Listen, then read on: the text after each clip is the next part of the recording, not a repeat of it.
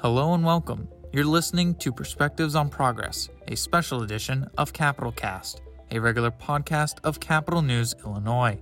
I'm Raymond Troncoso.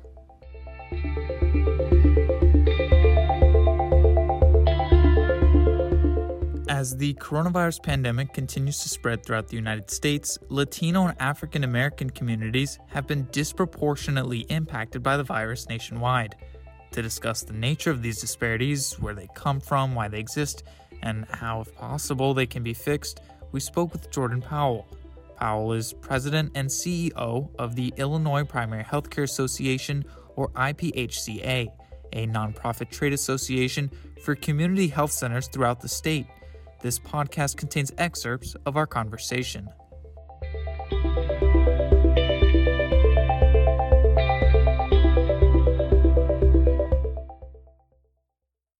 In late July, the American Heart Association conducted a media briefing on how COVID-19 was disproportionately impacting Latino children.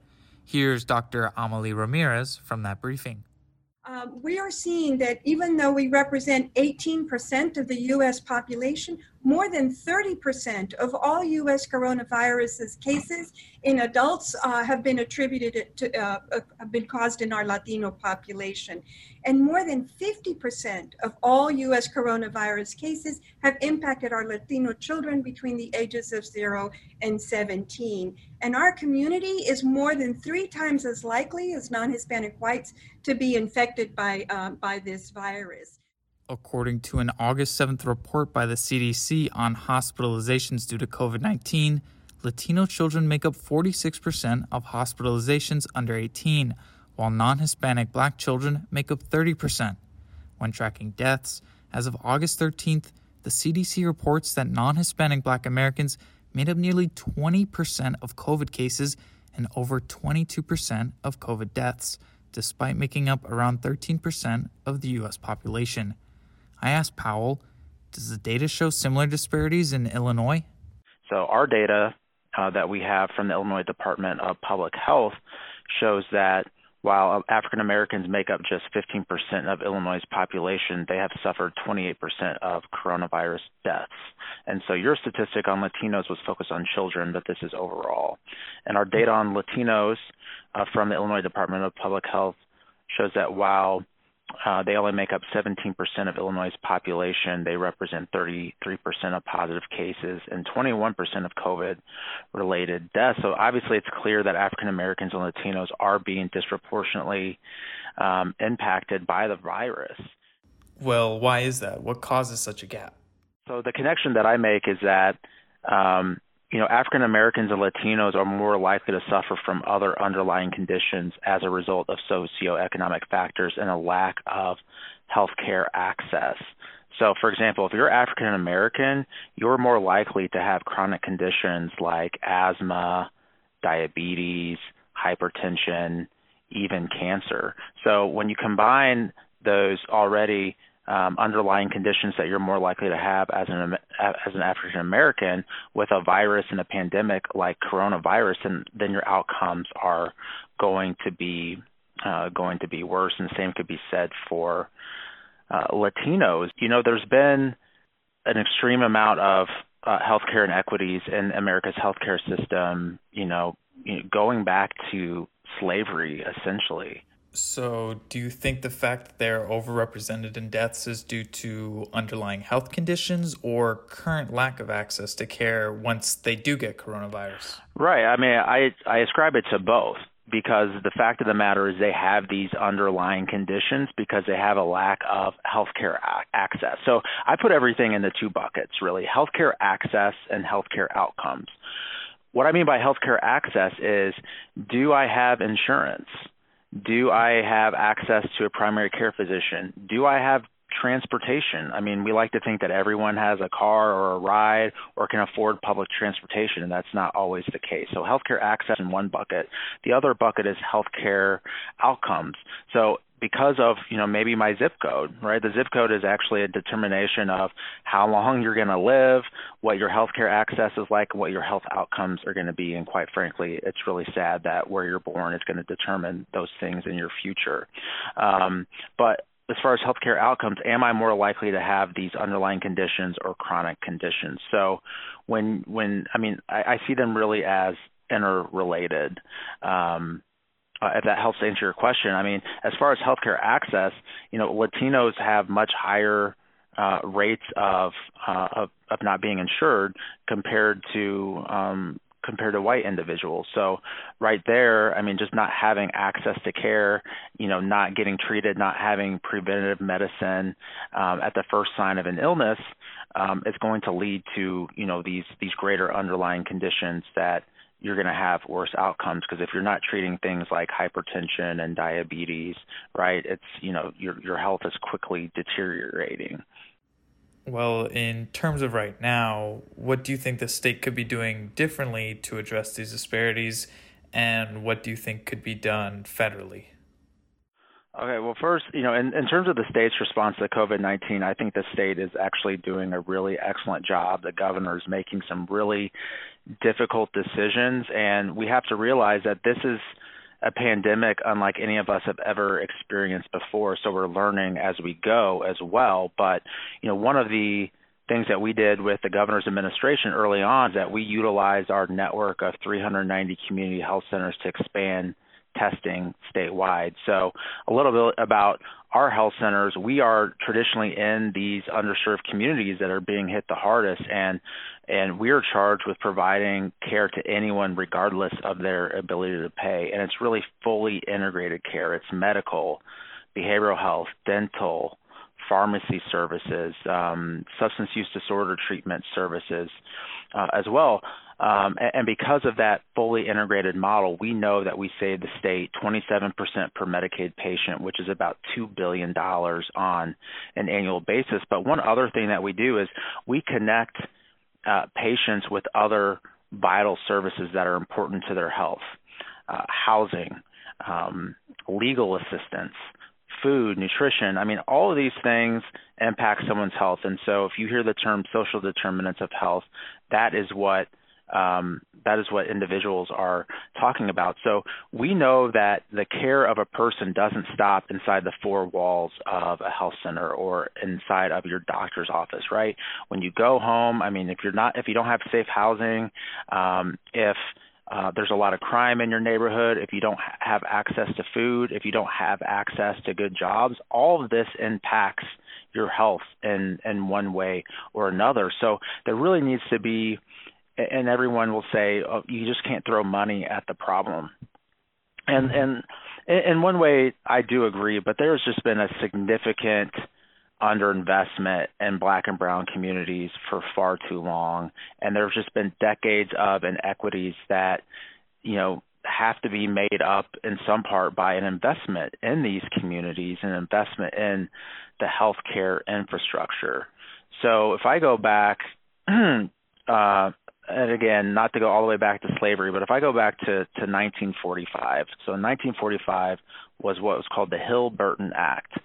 And that was kind of the Affordable Care Act of its time, where it was supposed to provide access to care for anyone, right? Even if they don't have insurance, regardless of their ability to pay. But it still allowed for separate but equal treatment facilities. So what ended up happening is you still had white healthcare facilities, and then you had Black healthcare facilities. And so one way that we've been trying to bridge the gap, and I'm just giving you a little history lesson here. So in 1945, you had the Hill-Burton Act. In 1964, you had the Civil Rights Act. In 1965, Congress created community health centers, right, to actually serve anyone regardless of their ability to pay, regardless of their gender, their race, their ethnicity, their immigration status. In 1966, Martin Luther King was marching in Chicago, and he spoke to a group in Chicago and stated that out of all of the inequities that he had seen, that the inequities that existed within the American healthcare system were the worst. And so at the same time as he was marching and demonstrating in Chicago and other places throughout the country, the first community health centers were being built in the city of Chicago to address not only the health inequities, but also the social and racial inequities. So we've existed for more than 50 years now to tackle these issues. And what we've been telling our elected officials and our policymakers for decades is we need greater investments in these communities. And it's really unfortunate that now it's taken a pandemic to open others' eyes to see, yes, we actually need to invest more in these communities. But again, it's not a one-size-fits-all solution. It's not just invest more in healthcare. You need to invest in, the entire person. Again, it's housing, it's jobs, it's nutrition, it's the full gamut. It sounds like community health centers are supposed to basically serve the kinds of people who typically lack access to healthcare. Do you know how many COVID patients they're treating? So I don't know how many COVID patients that we're treating at our facilities. I can tell you that right now we have around 130 testing sites, and we've tested over 500,000 patients to date. So we are the largest network of testing in the state of Illinois. How has it been coordinating with the state? Like, how does the response to COVID-19 actually look on the ground? Yeah, I mean, I think it's been good, and it hasn't gone without its challenges. As I alluded to before, this is new for everyone, and I think the governor and the governor's administration is doing a really excellent job considering the circumstances. I know that we've had really positive conversations with the governor and his team, and as I said before, that led to us announcing a statewide effort to continue testing. We also recently worked with the legislature to appropriate $190 million for community health centers, and I know that the state is really working hard to make sure that those dollars get to our members as soon as possible. Is it as fast as we would like? No, it's not. But at the same time, we understand that there's a lot that's going on. We aren't the only healthcare provider. We're not the only ones that are being impacted by COVID. And, the state can't just, prioritize one thing or over another. But I know that they're working really hard. We've also had conversations with Dr. Ezike and the Department of Public Health on accessing PPE for our members. We've been working really well with the Chicago Department of Public Health. So I think the lines of communication have been open. Not everything is going to run smoothly as you would like, but I think if you just look at our numbers compared to other states and some of our outcomes, I think we're doing a pretty good job. So obviously when a person survives COVID-19, all their problems don't just go away. We don't know what the health effects are long term. What's the plan to deal with that? Right. And I think, you raise a good point, right? Like, we don't know what the long-term impact is going to be. We have a lot of patients that are scared, that are nervous. And I think that's one thing that we really do a good job of is we're constantly in the community. We've got care coordinators and outreach team that are following up with patients, usually by telephone now and keeping in touch with them. We've actually also we've transformed our practices. So a health center is actually like a health system. So if you call it a health center, they might actually have, 10 to 15 sites. So they transformed some of their practices into well sites. So someone that is just coming in for a primary care visit or for an immunization, so there's no risk there. And others that are sick clinics, so they can really take care of these patients that have been exposed to COVID-19 or having lingering effects from COVID-19. So we really, again, is treating the entire patient and wrapping around a lot of different services around that individual versus just focusing on the symptoms of COVID-19. I think moving forward, we want to ensure that something like this never happens again, or if there is another virus that comes around, that we are prepared better prepared to deal with it than we were the first time around. And that means having an adequate amount of PPE on hand. I think FQHCs have done a really good job of putting into practice emergency preparedness plans, so they're already pretty prepared, but also educating patients on just the basics, right? Which is, washing your hands, covering up when you're sneezing, and just the basic things that's going to keep somebody healthy. We've already talked about it, and you've gone into the history of disinvestment, but going forward, we can't stop a pandemic, and when you have a population that's more vulnerable because of socioeconomic conditions, what can you do to prevent disparate outcomes? So I think that, I'm really going to health equity then, right? I don't want to just prevent the pandemic from impacting a certain population. I want them already to have the best health care that's possible, and that's really what we strive to do. And health equity has to do with what I said earlier, which is access to care and health outcomes. So whether or not you have access to care and what the quality of that care is and how healthy you are really should not depend on your zip code or skin color. And I'm a firm believer that healthcare is a right and not a privilege.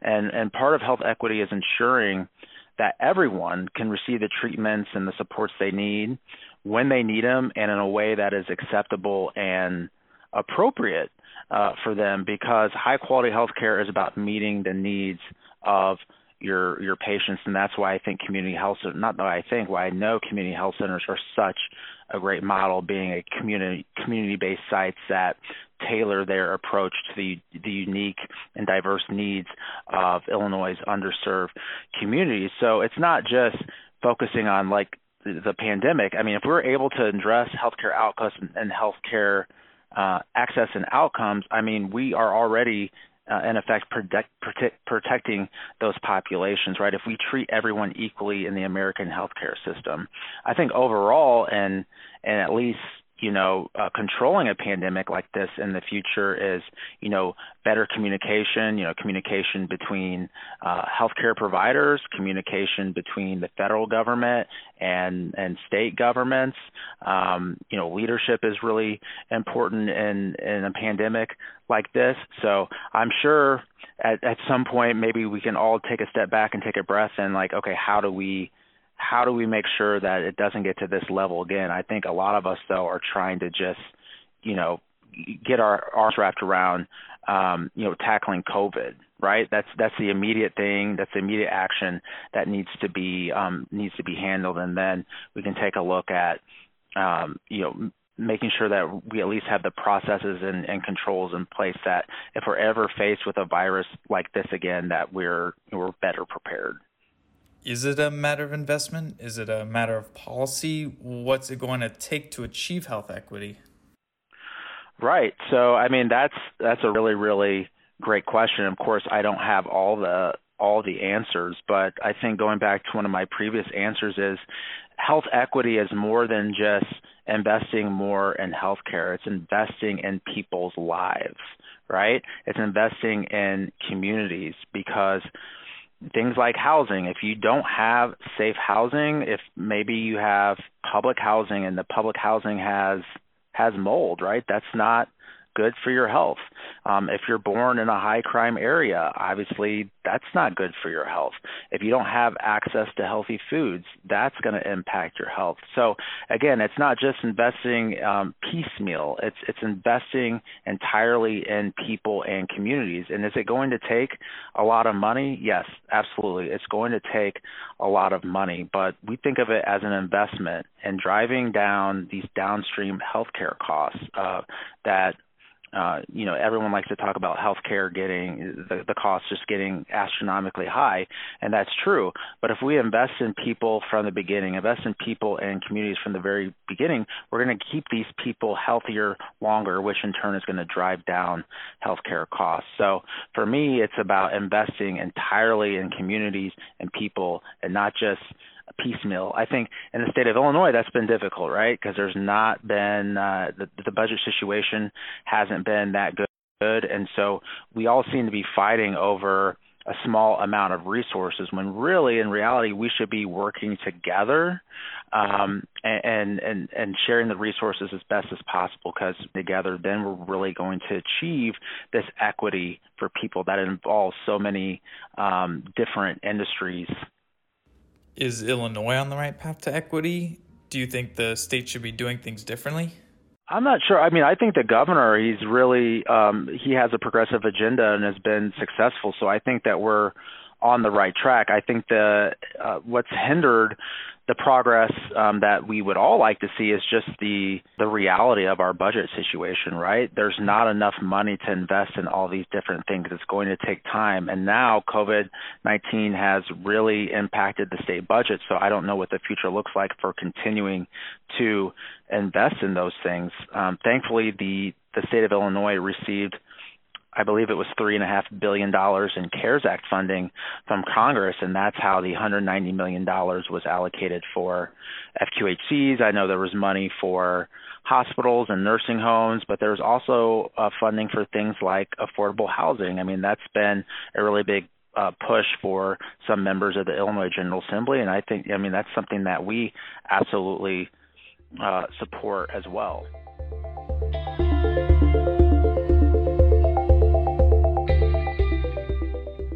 Illinois received around $4.9 billion in federal CARES Act funding. The state government got around $3.5 billion of that funding, with $1.4 billion going to local governments.